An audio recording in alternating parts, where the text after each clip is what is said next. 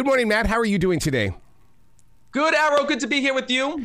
Dude, I got to tell you, and listeners need to understand that your books have been the most amazing tools, because the first time that you and I talked in 2020, I had recently lost my brother, and I used your book as a tool. And it's been such a tool because I've lost my mother and I've lost my sister. Listeners need to understand that you speak a major league truth inside We Never Die.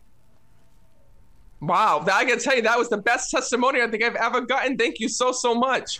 Well, you have this language that gets inside our hearts, and we begin to think, hey, it doesn't have to be over. It's the truth. And from when we last spoke, it's amazing. When I remember coming on your show and talking about the book when it was first coming out, and what happened days after we spoke was incredible. All of a sudden, people were writing to me and on Facebook and social media and TikTok, and they were like, Matt, I went to go and get your book and I can't get it in stores. They're saying it's sold out. Matt, I got the last copy. I tried to get one for my mom and there was no others left. And I'm like, what is going on? What is going on? And the next thing you know, all of a sudden, I got a call from the New York Times and saying, hey, your book sold out. You made the New York Times bestseller list. And I was like, what? And I was so excited. And then, of course, once I came down, I was like, why did this happen? And then I realized that this book really gave people the answers that they have been looking for so long. So many times when we lose a loved one, we wonder, is heaven real? Yeah. Where are our loved ones? Did they make it to the other side? Who are they with? And, that's the reason why I wrote this book, to answer all of those questions and to show people that we truly never die. And you know what? Can we add pets into that too? Because inside this studio, you're going to think I'm a freak, but I have the ashes of all my rescues. I have my brother's ashes, my mother's ashes. I mean, everything is sitting in here because I feel them more today than I did when they were with me in the present. I'm so glad that you said that, because I'm so glad it came from you, because I tell people this all the time. And sometimes people get upset. They don't know what I'm talking about. When I say to them, listen, your loved ones are closer to you now than they even were within life. And somebody will say to me, Matt, how is that true? I lived with my husband. We were with each other every single day. And yeah, that might be true. But when your loved ones go to the other side, they get to see a totally different version of you, right? They're with you in the car when you're driving. They're with you when you go through a health scare. They're with you when you go through, a financial crisis. No matter what you go through, they're there. But also, they're able to understand you better on the other side, because they also hear your thoughts, feelings, and emotions. And I know that sounds weird or scary or an invasion of privacy, but actually it's the opposite. Because your loved ones can hear what you're thinking and feeling, they can understand you so much better on the other side. And your loved ones feel closer to you in heaven than they even did here in this world.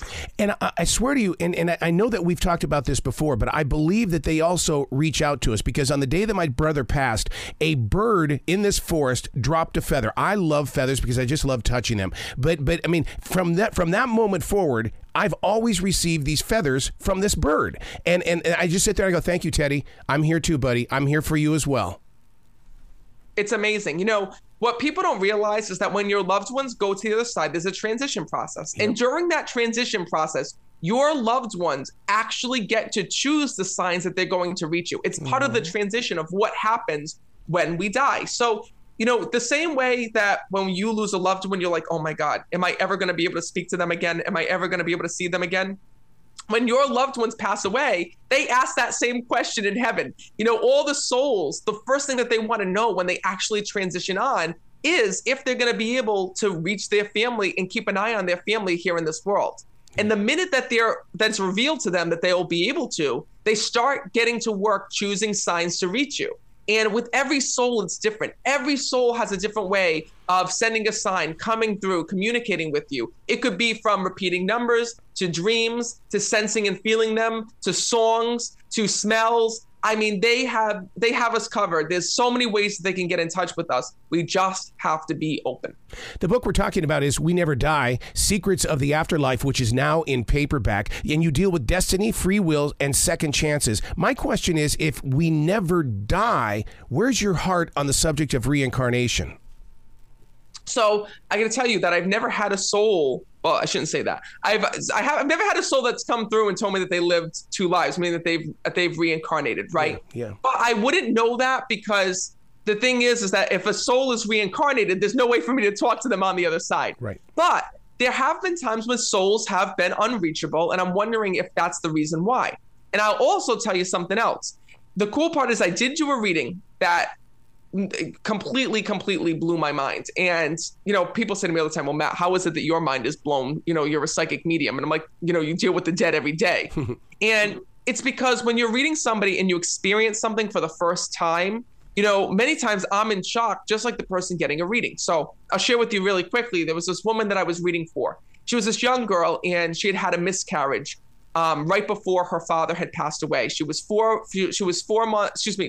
weeks into the pregnancy when she had that miscarriage, and she was so gutted and heartbroken because she knew that her dad was not going to be alive to meet that child. Yeah. And meaning that if she were to get pregnant again, her dad would have already passed. So her dad did pass away. He did go to the other side. And then, a year later, she was pregnant again. And she had the baby. It was a successful, thank God, a successful pregnancy. And she came to me for a reading. So when she came to me for a reading, right away, her dad came through. And her dad had told me that she had a miscarriage here in this world. And right away, she started to cry. And her father had said to me, Matt, please let her know that that son was reborn, that even though she had that miscarriage, because the birth was only 4 weeks in, because the child was only 4 weeks into the pregnancy, when that soul never made it fully down, and that soul was reborn later on. And it's actually a reading that's on my YouTube page. If you type in Matt Fraser reincarnation reading, you can watch it right on YouTube. It was the most amazing reading that I've done. It sent chills up my spine, and I know it'll do the same for you. Oh, anything that you share with us it really does change people's lives. So this summer, what's happening is that Taylor Swift is planting the word karma all over radio speakers. Karma is this and karma is that. Does she have it right?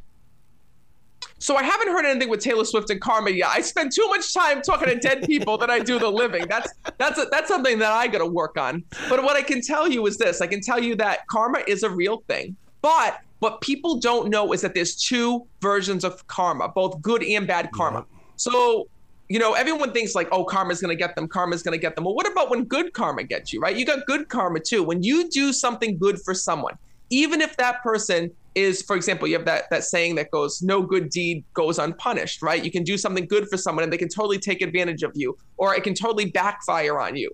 But the thing is that heaven and the universe has a way of keeping track. I like to think that there's this big piggy bank up in heaven filled with good karma. And one day, that good karma does come back to you when you need it the most. What did you learn from this journey? Because when you drop your thoughts onto a page, you're giving it to a world that you have not met. But when you do finally get to meet them, it's like, wow, it all started with that page.